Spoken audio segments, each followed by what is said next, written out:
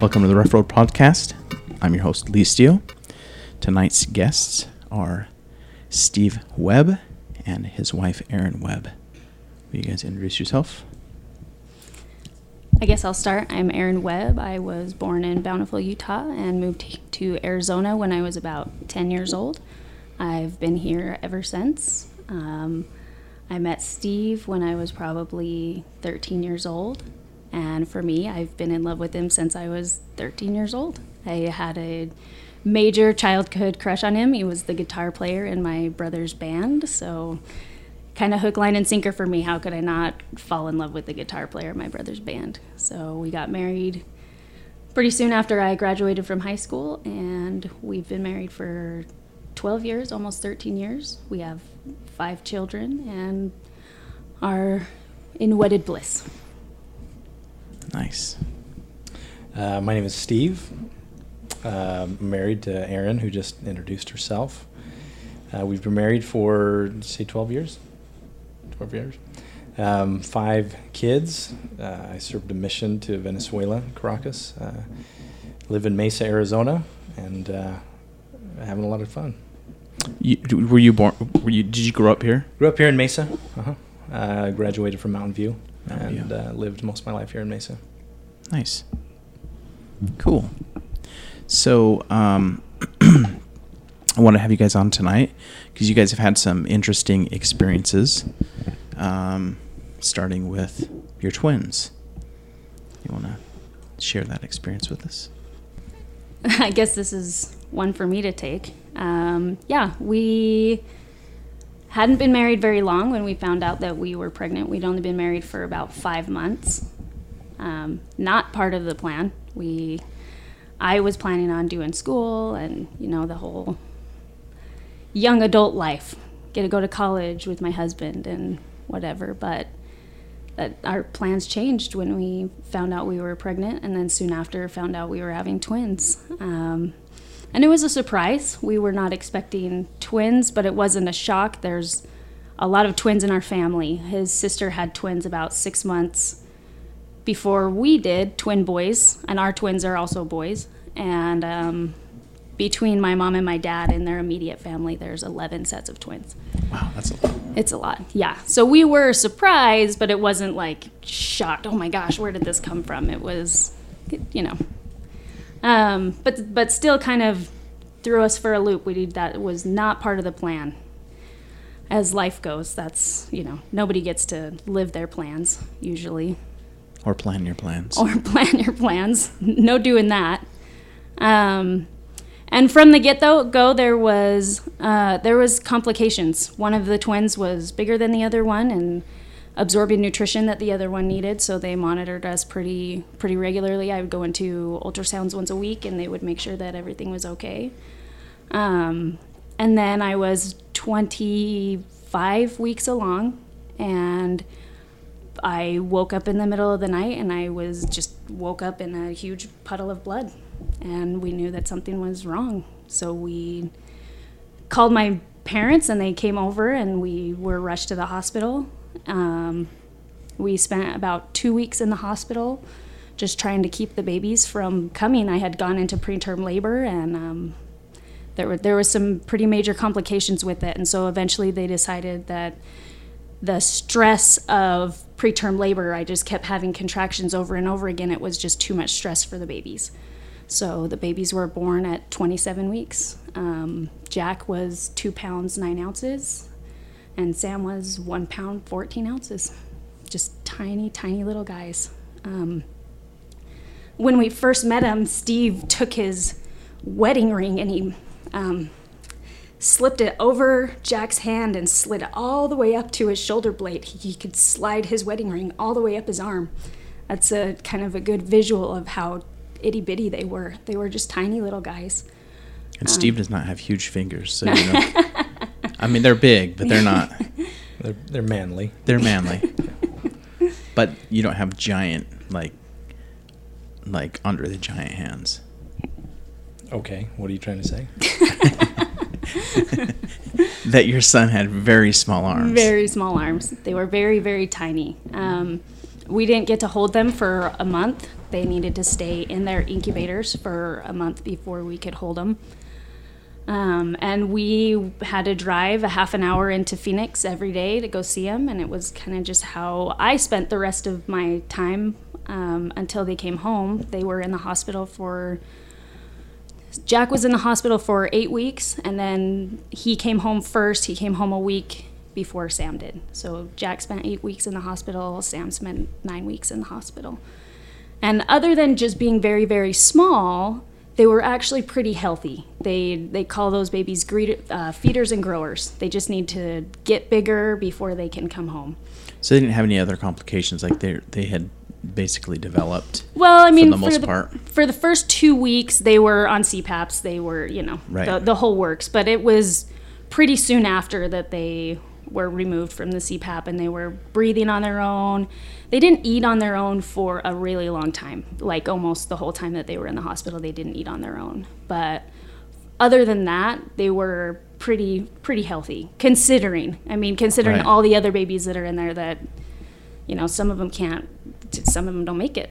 So they didn't have any like heart issues or No. Based lung issues on or anything how like that. early they were and how small they were relatively very healthy compared Yeah. to how they could have been. And a lot of that was because we caught it a couple weeks before they were born. So when I was in the hospital for 2 weeks, they would regularly give me steroid shots. That was specifically to help develop their lungs faster and to get Right. their systems working a little bit better for them to be on the outside. Right. So, so they were fairly healthy when they came. They just needed to get bigger. But it was a scary time for us. We were very young. I was 19 when they were born. Wow. And Steve was only 21? 21. So we were young. We didn't have a lot of worldly experience. The world kind of just, it reminds me of a parent teaching a kid how to swim. So we just got thrown into the deep Jumped end, in. All right. figure it out. So there was a lot of scary times. But I think through most of it, we felt confident that things were going to be okay. That we just, we'll lean on each other. We'll go together to see these sweet little boys. And, we feel confident that no matter what happened to them, we had each other. We had our faith and we had each other. And that was, I remember very distinctly feeling that way. No matter what happens, I know that there's a plan for us and I have my husband to get me through. So that helped. That did. That helped me stay positive and optimistic that, even though I don't know a lot about the world and I don't know all the crazy things that the doctors are telling me and they're, naming off a million different medicines that they're giving them and here's how we're going to take care of them. And I just like a deer in the headlights. So, okay, yeah, that Sure, sounds that sounds good. great. Yeah, whatever. Right. Just, are they going to be alive? Right. That's all I know. Now, how did you handle it, Steve? What was your... I was mostly just overwhelmed, I remember being, and kind of surprised and not really knew what to think. I never really had any major thoughts or feelings of what was going to happen. There was a good chance that they weren't going to survive, but I just remember thinking that no matter what did happen, we'd figure it out together.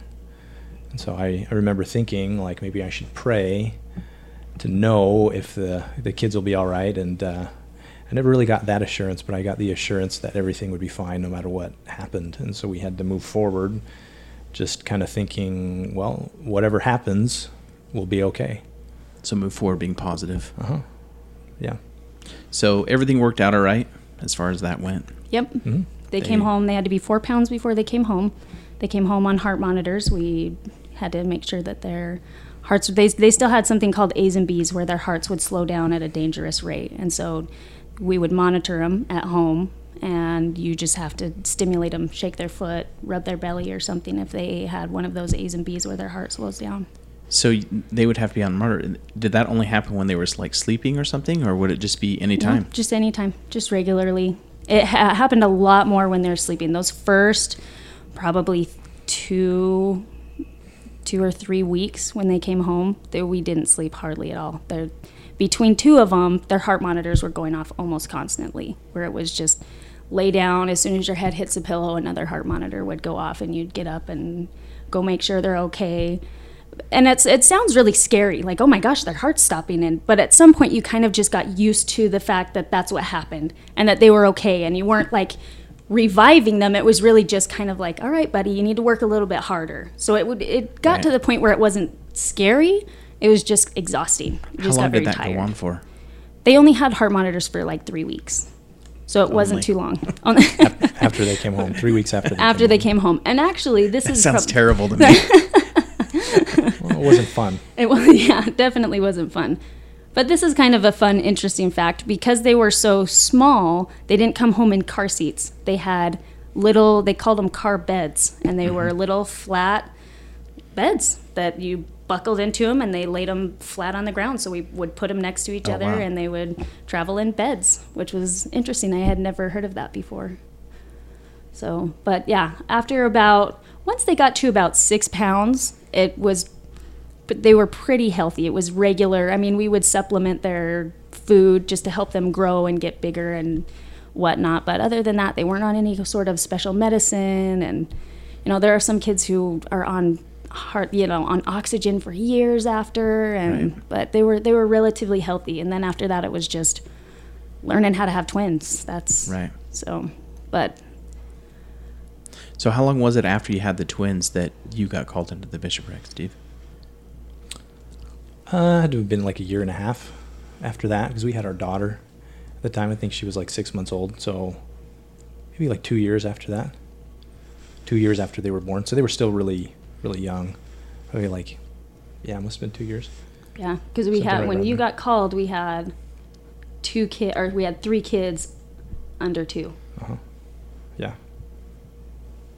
So almost 2 years. So that had to be tough for you, Aaron. I remember when that happened. You're sitting there with 3 kids. Steve's up on the stand.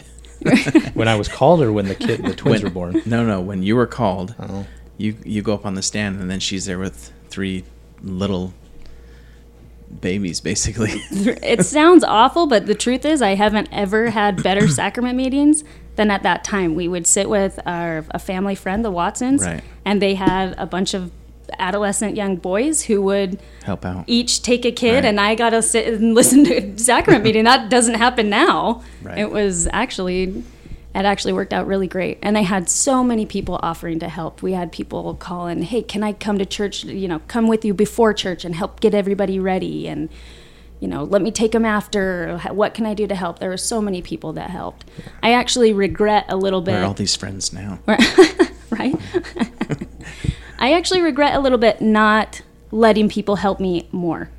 I was kind of maybe just a prideful little hotshot that was, I got it. I can do this on my own. I don't need help. Thank you so much for offering, but I'm okay. I got it. And I regret that a little bit. I think I would have been able to connect with people a little bit better and allow people the opportunity to connect with our family a little bit more if I had allowed people to serve me a little bit more. But I still have a hard time with that, letting people help me. Yeah, well, when the twins were born, we were brand new in the ward. I think we had only been there for a few weeks. So we went a couple of times, and she was pregnant, and then we were missing for several weeks because we were in the hospital. Right. And so the Relief Society president reached out, and the bishopric reached out, but I think nobody in the ward really knew who we were during that time. And so they kind of just seemed like we stopped coming to church for a while, but really we were just at the hospital. And then, so for the people who didn't know us, which was almost everybody, we all of a sudden came back or showed up with 2 babies several months later. So it was interesting. We were brand new in the ward and really didn't know anybody. I don't remember ever meeting you before you were called. Yeah. I don't remember you in the ward before and then that. Because after that, we were just always in the hall because we had 2 kids that we were taking care of. Well, and not even that, but when you have a premature baby that are born in November, they're very, very RSV. Yes, they're very scared about RSV. So we didn't even take them out of the house. We were house locked for almost 6 months. We just stayed inside. They couldn't go anywhere. Even us, they told us we have to avoid going outside as much as we could because you don't know what you can bring Right. back into the house. So, I mean, he would go to work. Occasionally, I would, he would get home and I would go to the store for grocery shopping, but pretty much we were Homebodies. homebodies for 6 Right. months. So, yeah, people really didn't know us until you got called. Yeah, Kinda I funny. don't remember ever meeting you guys until after he was called. Yeah. Thanks for paying attention. Yeah. Well, when was that? What year was that? 2009. Yeah, It that's was April 2009. I when you believe. got called or when you moved in. Called. So they were Yeah. born in 06. Mhm. So it was about 2.5. They were born in November of 06. The boys. Yeah, I was in Young Men's. I never saw you in Elders Quorum or anything. So yeah. So anyway, fast forward. You're in Bishopric. Fast forward years down the road. Yeah. Fast forward to October. Well, fast forward to we had 5 kids. Right. The twins were 8 years old at the time. The twin boys, 8, healthy.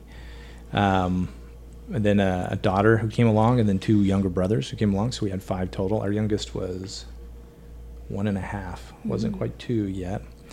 And our older twin, older by about a minute, his name was Sam, gave us a scare.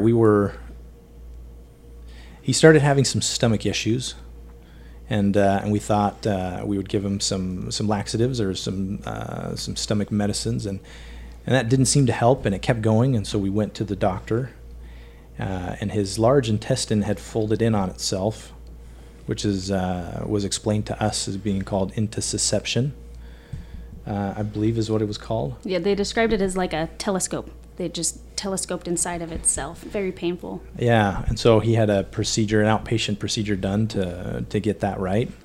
It was very painful, frustrating for him as an 8-year-old kid, and so we didn't think much of it.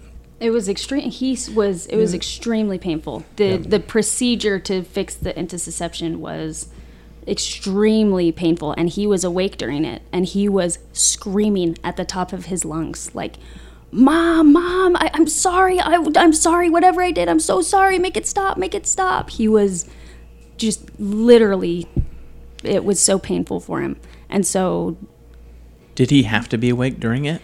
Well, so in later doctor's appointments, they were livid. They could not believe that they didn't put him under for it. They said it is routine for them to put them under for that kind of procedure. They could not believe that he had been left awake during that procedure. It was extremely excruciatingly painful So for him. they didn't even numb him then. They didn't numb him. So what the procedure is they inject a tube inside of him and they pump air into his stomach, and it stretches the intestine out.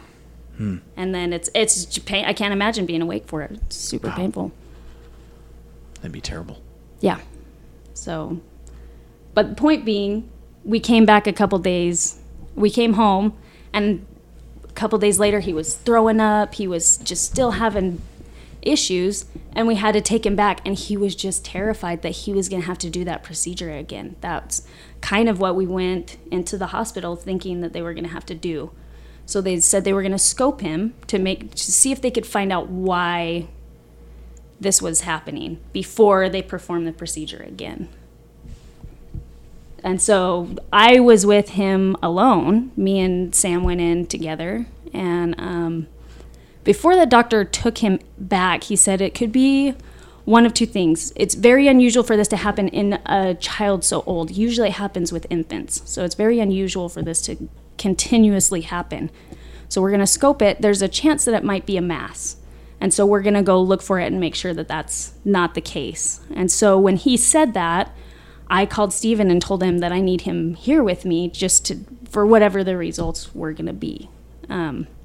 And so he met me at the hospital, and it was October 1st.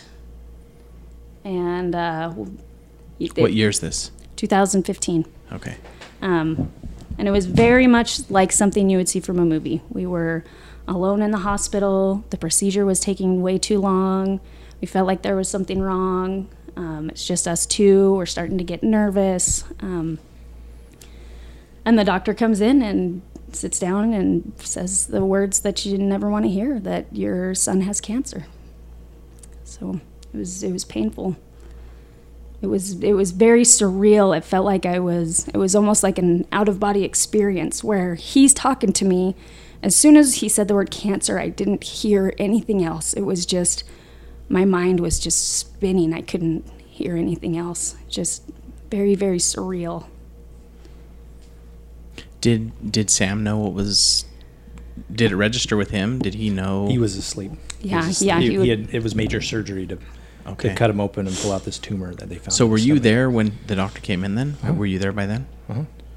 So what was your reaction? What was your, obviously you were drawn back by it, but Erin said she, that's the last thing she heard is cancer, and then blinked out everything else. What was your response to what the doctor said? I immediately went into comfort mode for my wife. The doctor was kind, but he was very short with us, kind of blunt. Just wanted to get the message across and not spend too much time on it. Right. So he kind of came in and told us that news and left. So my wife and I, we prayed immediately and just were there for each other. So my first thought was to comfort my wife, who was having a very difficult time. That was my first thought when the doctor had said that. And then when you had time to reflect on it yourself. We kind of didn't. It was late at night when the doctor told us that and said, your son has cancer, don't plan on going home. Which is interesting to hear because we're at Phoenix Children's Hospital and in the waiting room. And so we made a few phone calls to family members. We had a friend who actually, when I was home, I wasn't planning on going to the hospital because we thought it was just a routine thing. And we had a friend who came over and before Erin called me, actually, and she said, I'm here to watch your kids. You need to go to the hospital. And I said, I kind of pushed her away and said, no, we don't. I appreciate it. That's very nice, but my kids are fine. Don't worry about it. And she got pretty, a little pushy. She's a good friend of ours. And she said, no, take my car and go to the hospital. I will stay here and watch your kids. And it was on the way to the hospital that Erin called me and said, they found a mass and we don't know what that means yet. And then and then when I got there, a few minutes after I got there, the surgeon came out and said that they had removed the tumor. So that was so we just planned on staying at the hospital. We stayed there all night. Didn't sleep very well. We went to Sam's room, but he was out of it because of the surgery that he had just gone through. And so we had a few family members come and stay the night. We gave me and my brother-in-law and my father-in-law, gave my son a blessing there late at night. And just kind of stayed up quietly, just pondering what that was going to mean for our family over the next little bit. We didn't know, and at that point, we hadn't met with the oncologists. We knew that the cancer that he had was very serious and fast-moving because the tumor was quite large in his stomach.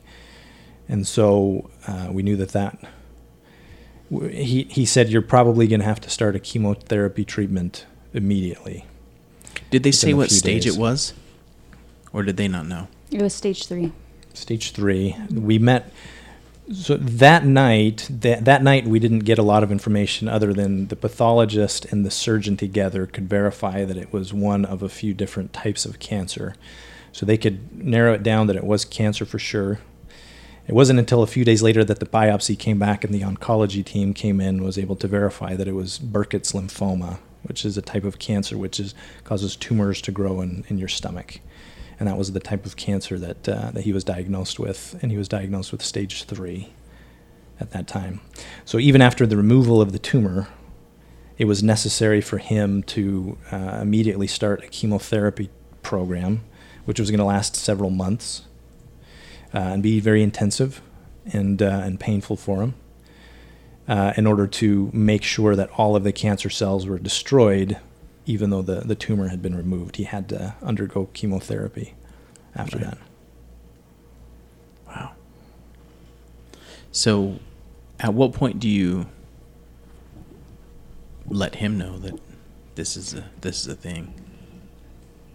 It was, I think we waited till the next day to tell him. We let him wake up and feel a little bit better.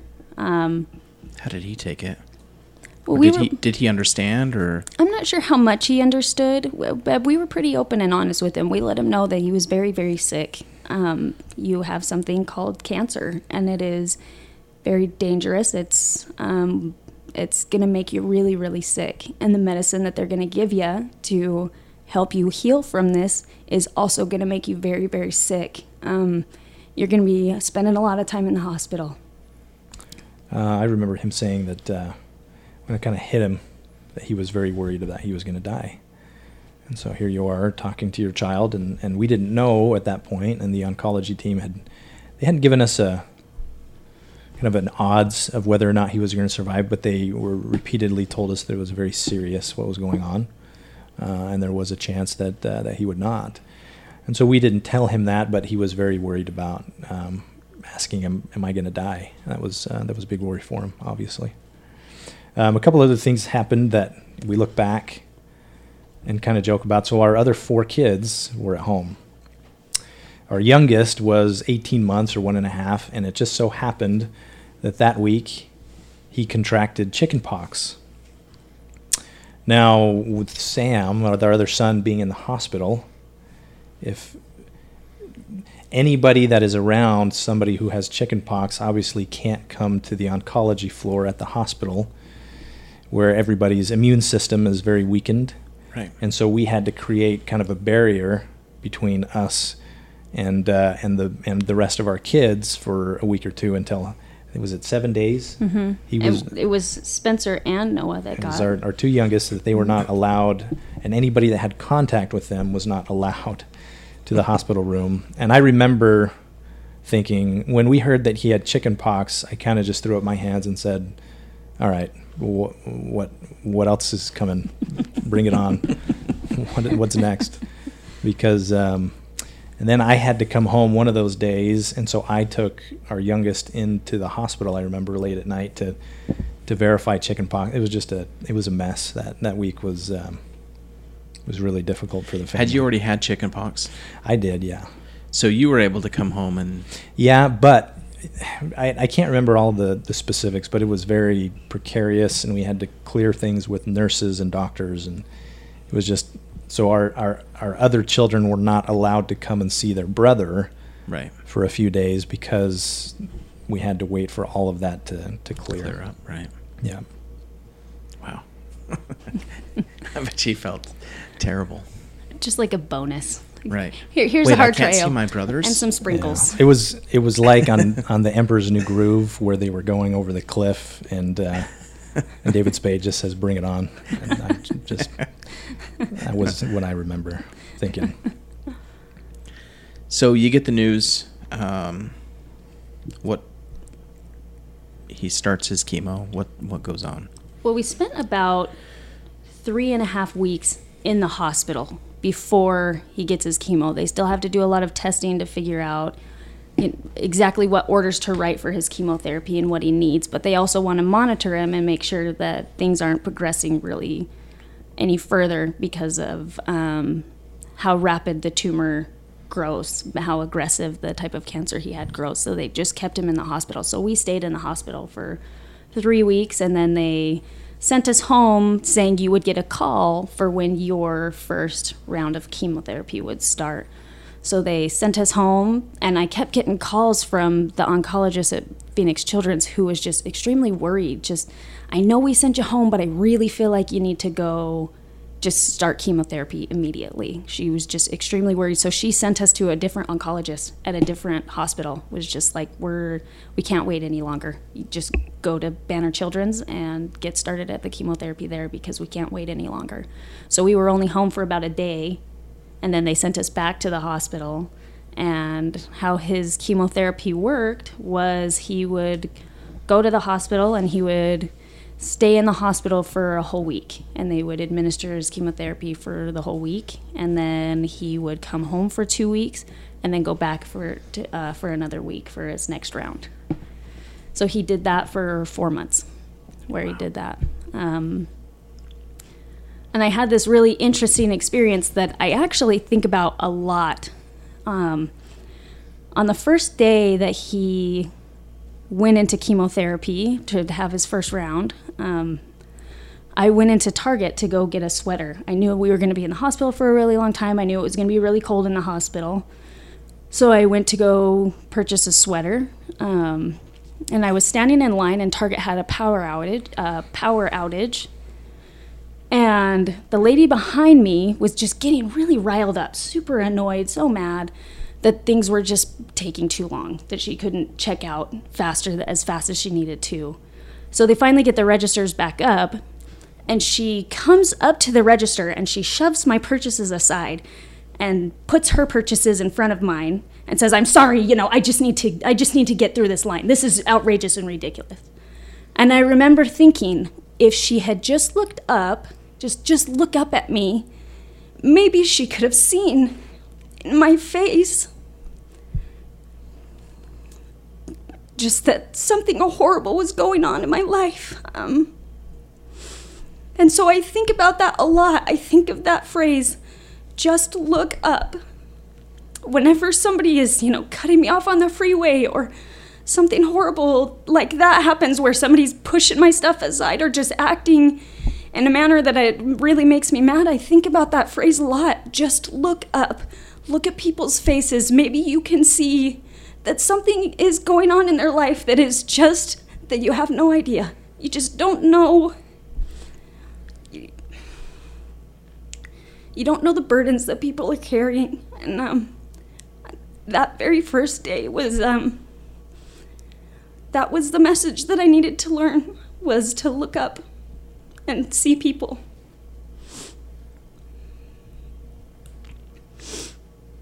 I can't believe that someone would actually do that.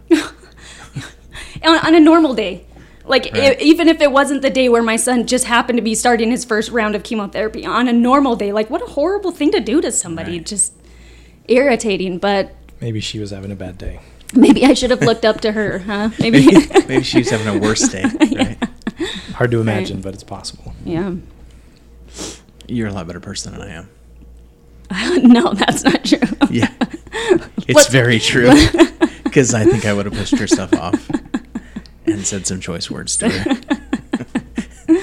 I'm just passive aggressive. It's not that I'm a good person. I'm afraid of confrontation.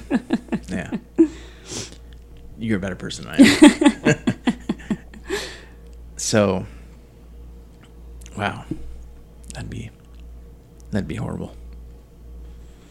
That would really upset me. Yeah. I'm upset hearing it. Yeah. I What mean, did she look like? Did you get her name? Did you get her license plate number?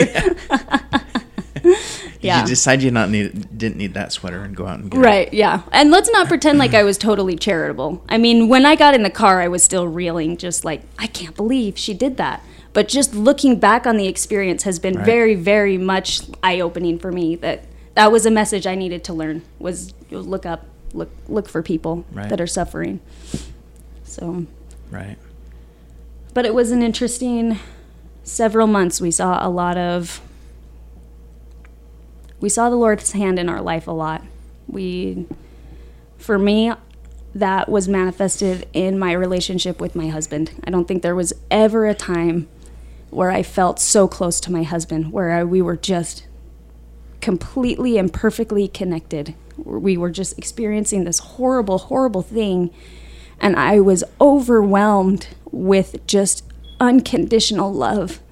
And that got me through. It was unconditional love from my husband, and it filtered and became unconditional love from my Heavenly Father. And that's what got me through for those hard months. And they were hard. How did you get through it, Steve? Day by day. Day What's by that? day by day by day. Yeah, step by step. We just had to again, we immediately, or I immediately felt that asking why would not have been wise. Like, why is this happening to me? Why is it happening to us? Why is this happening to my family? Why is this happening to Sam? And we immediately felt that instead of asking why, we should ask what should we do, and how should we handle this? You know, what does the Lord want us to do during this time? We never really questioned to think that we were being punished. Never really questioned to think that we had done something wrong. That just didn't really cross our minds. We just kind of figured that this was something that that was going on. One of the most difficult things, so as a father, to understand about chemotherapy, and I didn't know anything about it before going through this experience. What chemotherapy is several different drugs. It's poison, basically. It's poison that they put inside your body to destroy cancer cells, that also destroy a lot of other things as well. And so what his chemotherapy treatment looked like was he had a list of different chemicals. He had a port that was surgically inserted into his chest that would allow him to be pricked with a needle, because he was going to be pricked multiple times every single day. If you do that in your arm or your veins there, then there's a lot of chances for infections. And so if you're going through chemo or other, long-term care, they put what's called a port in your chest. And so he had this big port, protruding from his chest. And so we would sit there and watch the nurses put on all of their almost like radioactive gear. Their, the big long gloves and a mask covering their face. Are they like the rubber gloves? Yeah, rubber glove, like all the way up their arms, and then a gloves, big apron over their, over their front, and a face mask, and they would carefully grab this bright neon yellow, almost glowing bag of chemotherapy medication, and they would slowly walk through the room, and they would put it on top of where his where his port was connected to, and then they would slowly inject that chemical into his body. And it's very surreal to watch that. And then they slowly back away, and they go out and they take off their protective gear, and then we're just left to watch that drain into his body. And so that was very strange and very hard to deal with. It's very normal for chemotherapy. It was difficult for us to watch. He had a lot of ups and downs. They were giving him, in addition to his chemotherapy, which was very painful. It was very painful for him. There were several days where he would just, and nights, I usually would, after a while, after the first couple of weeks, I would go into work during the day and then come back at night, and I would sleep there and then go to work the next day. And so I was there at night, and he would just kind of moan or cry all night. There was not enough. They were trying to give him pain medication, but it was very difficult. So he just had aches, and it was just his body was painful. In addition to that, they were giving him steroids that caused his emotion levels to go up and down. So he became extremely emotional very quickly, and then it would his excitement would go up, and he would be happy, and he would be, for a few minutes he would think everything was fine and kind of forget what was going on and feel great, and then a couple minutes later he would just be down in the depths and sobbing, and not necessarily because of the pain, just because he was wild swings of emotions that this 8-year-old boy had no idea what was going on. So some of the other, really difficult times were when he started to lose his hair. After the first chemotherapy treatment was over, it usually took a couple of weeks for his hair to fall out. And he did end up losing his hair, and the first couple of days that his hair started to fall out, he was very upset by that. Did not want to look weird. At what point did you have the head shave party? So we did that. So we ended up, his hair was falling out, and so we shaved his head. And then about a week after that, I think right before he went back in to his second treatment. Wasn't it like in December sometime? It was right. It was a little bit before Christmas. Mm-hmm. So it was, somewhere around there. So we had a party, a head shaving party. Yeah. Ended up having 30 or 40 guys who came and shaved their heads. We also had friends that, Lee came. Yeah, my kids. Yeah. Yeah, we I had couldn't talk my daughter into doing it though. no, Aaron didn't either. I so didn't. she I'm a decided horrible not mother. To. We even had friends like video call in and send us Shave their videos of them heads shaving their heads. from far Friends out away. of state, and he had a lot of I support. remember seeing some of those videos. Yeah. And that was great. That was great for Sam. That was all of his, his brothers did, and He seemed happy to see all that yeah, and that to night get was that great. support. He seemed really happy that night. yeah. That night was very, very good for him. Very, very good for our whole family. Right. So we received a lot of support that way, but it was still kind of tough for him. So that night was good, but then still the next day he's Right. going into the hospital. Well, So he had this kind of weight. He's back into it, right? I mean, Yeah. He's back So- in the trenches alone. Yeah. Right. Not alone, but alone. Yeah. Well, and so I think we were at home on Christmas Day. We were in treatment on New Year's Eve. I remember it was me and Sam there hanging out. And we had 4 other kids, and that's what made it difficult as well. So Aaron and I were there at the hospital as often as we could be. One of us was almost always there, virtually the entire time. One of us, 2 Right. were there. There were a few times where we had a grandma come and stay, or a grandpa, and that was kind of rare. And so we had 4 other kids who were still in school, and 4 other kids who needed parents and who missed their brother. This was very traumatic for them as well, especially for his little sister. Would they come visit quite often, the kids? Yeah. The other kids? Yeah, they did when they could, and when they weren't sick and were able to come, they would come and spend a few hours there and go to one of the playrooms on the oncology department. We got to know the hospital very, very well, and to know where everything is and the floors and the cafeteria and all the restaurants around the hospital. We got to know very, very well, and all the movies that they have. Got to watch those over and Multiple over. times. Yep.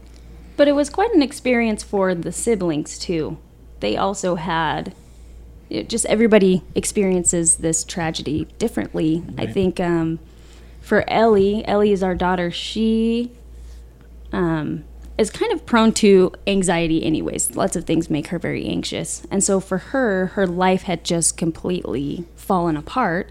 And so she was very anxious a lot. I remember spending hours just trying to walk her into school and get her to go to school for several days after everything had happened. And we were trying to, the goal was to have the other kids live life like it's totally normal.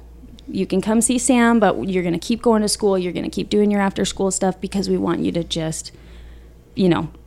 be normal. Be normal. You don't want to be the family that's brother has cancer and that's the only thing that you think about and that's how you dwell on Right. your life. You need to keep moving forward. Right. But it was really, really hard for her. Every little normal thing was very, very just wrenching for her. She would shake and she would cry and she just couldn't get past it. But then once she did, she was okay. But taking her to school, she would cry at her classroom for hours. But we also saw sweet little miracles in that way. Her teacher that she had her mother pass away from cancer a couple years before, and she wrote Ellie this beautiful note about how she knows exactly what she's going through and she's going to be here for her this year. And she was phenomenal. That Ellie's teacher got her through that whole year. I know she needed to have that teacher this year, or that year for her. So she's a big support for her. Oh yeah. Ellie really needed that teacher. That was, I still have that sweet note that she gave her. It's very tender to me. And then Jack, I think the, Yeah, how did it affect his twin? that was a very, very special relationship, special thing for them to go through. I think a lot of the times they went through it together. So the night that Sam started losing his hair, we asked Jack if he wanted to shave his head with Sam so that they could kind of, solidarity, Right. brothers, we could do this together.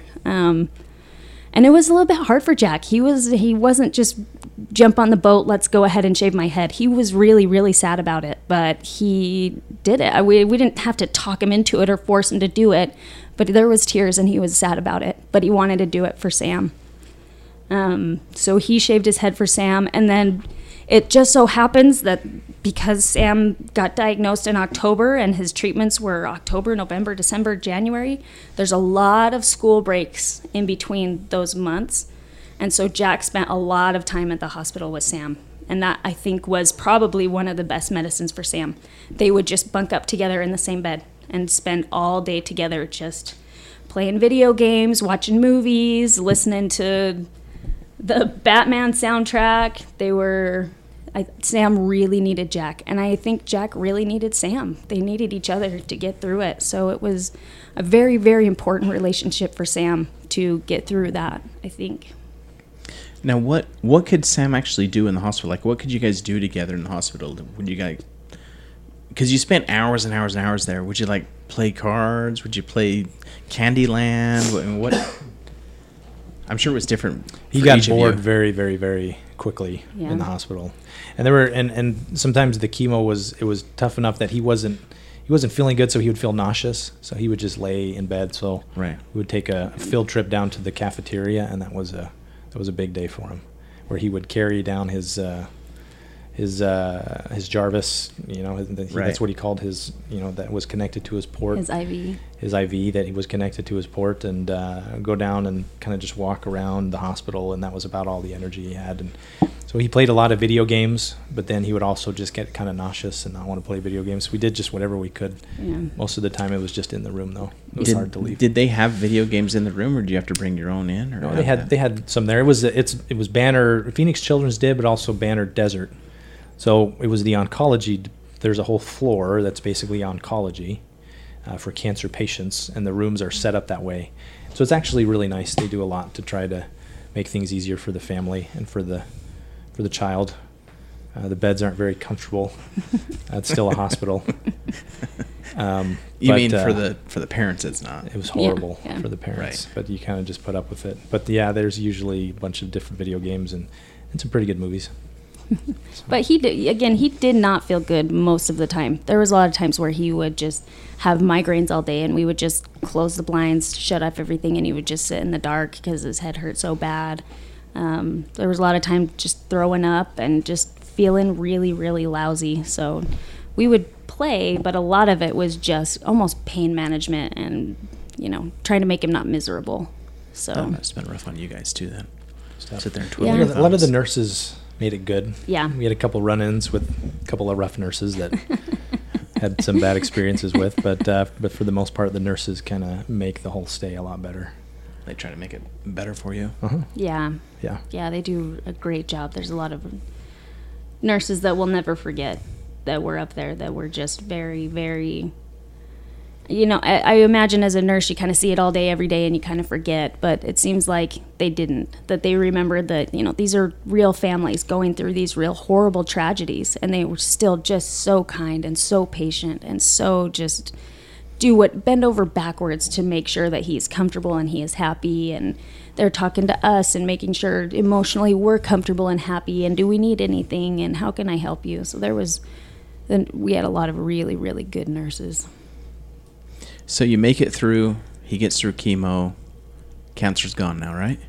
Mm-hmm. We're coming up on 3 years from the date of his diagnosis. It was about, what was it, May? About May, so October to May.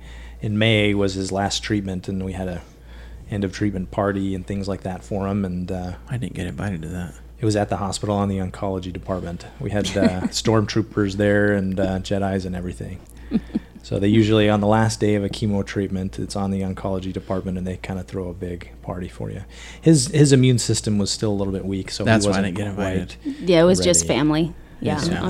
Yeah, just Sorry, Lee, you're not family. It was in the hospital room, hospital floor. So they kind of, when one of the children ends their treatments to go home, right. They spent a lot of time throwing a big party for him.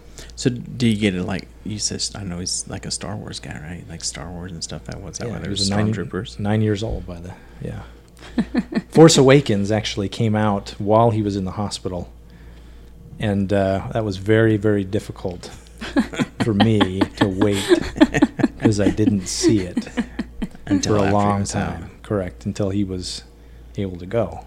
because he couldn't go and sit in a theater with a bunch of people who may or may not be sick.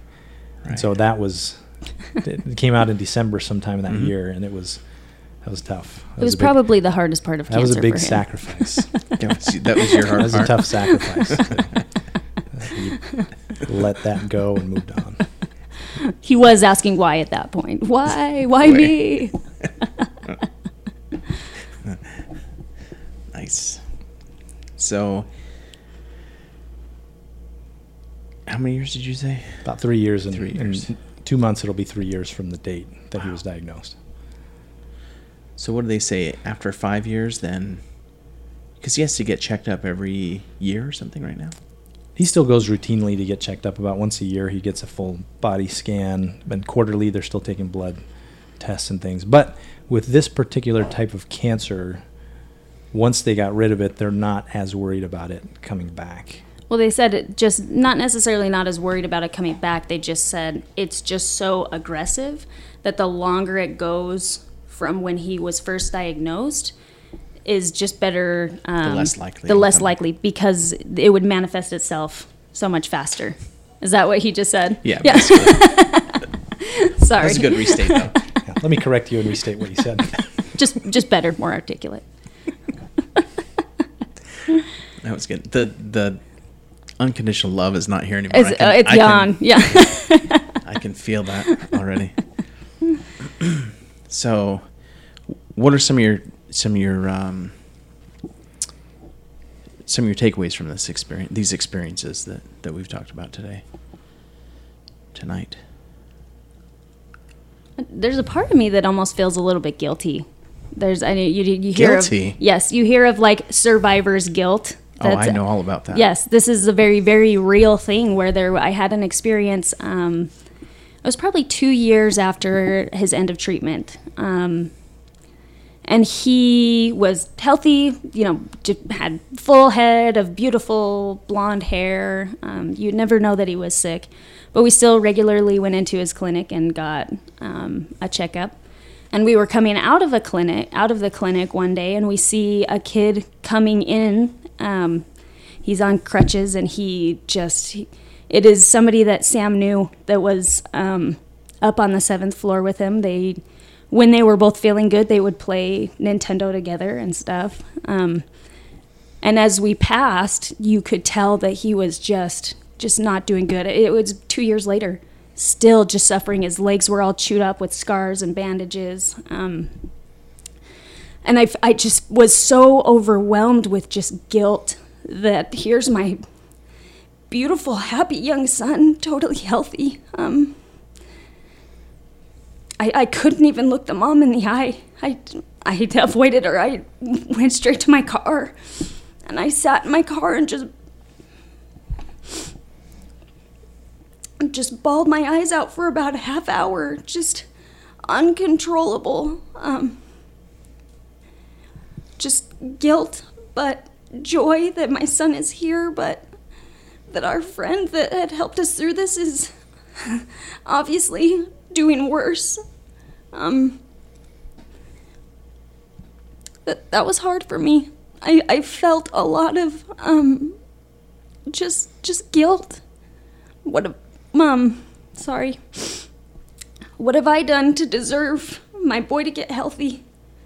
I don't know, just probably a little bit unreasonable, but still, just guilt. Hard to explain. I totally understand that survivor's guilt. Yeah. I can understand that totally. I don't understand it from you. I understand it in my life though. Yes. But yes. we all have a tendency to ask sure. why. Right. So why did this bad thing happen to me, Right. or why did this good thing happen to me? And sometimes those things are outside of our control, and we try to find reasons why. Right. And so I think that's an example of that. For sure. I don't think we can, I don't know, it's a tough situation, I can totally see where you're coming from, wanting to, feeling that guilt. I'm not wanting, but feeling that guilt, passing by that that family. Right. And feeling that guilt that, man, why am I so lucky and Right. they're not? Right. But It's guilt, but You it's know? also like a heavy burden for everybody else that's suffering, where you Right. just still feel just so much pain for them. You just know there's so many Right. people that are just carrying these huge burdens. It's guilt and it's sorrow for people who just have hard things happen. yeah, so I got a question then about that then. So is part of your guilt thinking that maybe she's looking at you going, man, how did they get so lucky? How did they get so lucky? Yeah. I don't know. I don't think I thought that so much as I just was, just almost ashamed that it was Right. us, that we're the ones that got lucky and pulled out of this. Right. I don't think she would have ever thought that Right. at all. I think I know that I for sure would have thought that. how did he get so lucky? Those no, dogs. No. If I was you, that's what I would have Oh. thought that they were thinking. That they were thinking. Yeah. No, I don't think she was thinking that. No, not if I was her. Yeah. I would have just thought, man. You would have been happy for him. You would Oh, have. I for sure would have, yeah. Absolutely. For sure. What about you, Steve? Takeaways? Yeah. Well, you had asked earlier what I did to get through it. Right. First, and kind of like I shared my wife, we became very close in a way that we weren't before. We were very good friends and married, had been married for 9 to 10 years and very, very happy. But when you go through things like that together, you become close in a different way. And also, in my life, I didn't always have a testimony of Jesus Christ. But at that time, I did. I served a mission and gained a very deep testimony of Jesus Christ, and that the gospel of Jesus Christ blesses us. It doesn't always keep us from hardships. In fact, sometimes being a disciple or follower of Christ invites additional hardships sometimes. But I had this, for many years before that, had learned through other difficult trials and difficult times in my life that I could turn to the Savior and have my burdens eased. There were many times quietly, late at night, in a hospital room where I sat with my son and was completely helpless, and there was nothing that I could do to fix the situation. And I turned to the Lord and felt comfort. I know that I was helped by the Savior Jesus Christ. I believe in him, and I believe that he blessed my family. And that blessing wasn't always in the form that I wanted, an immediate healing and getting out of the hospital and going home. It didn't always happen the way that I wanted, but I felt strengthened through Christ. And that was how I got through it. And having come home and moved on, that testimony of the Savior remains. I came to know him better.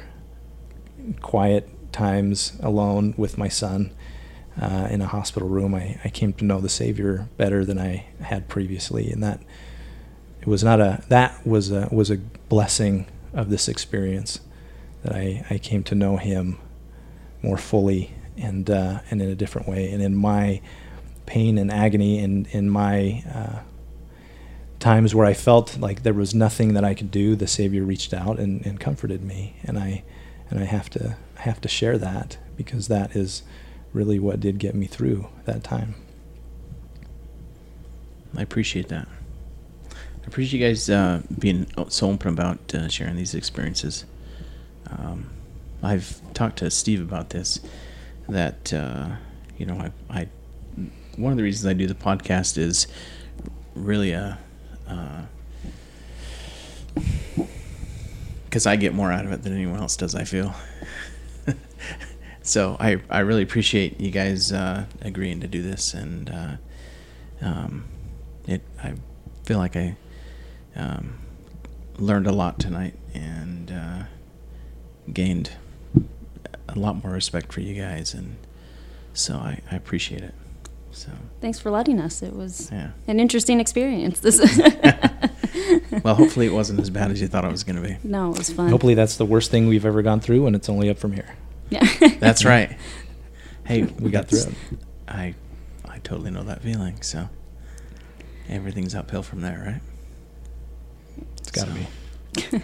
Well, thanks for letting me do this, and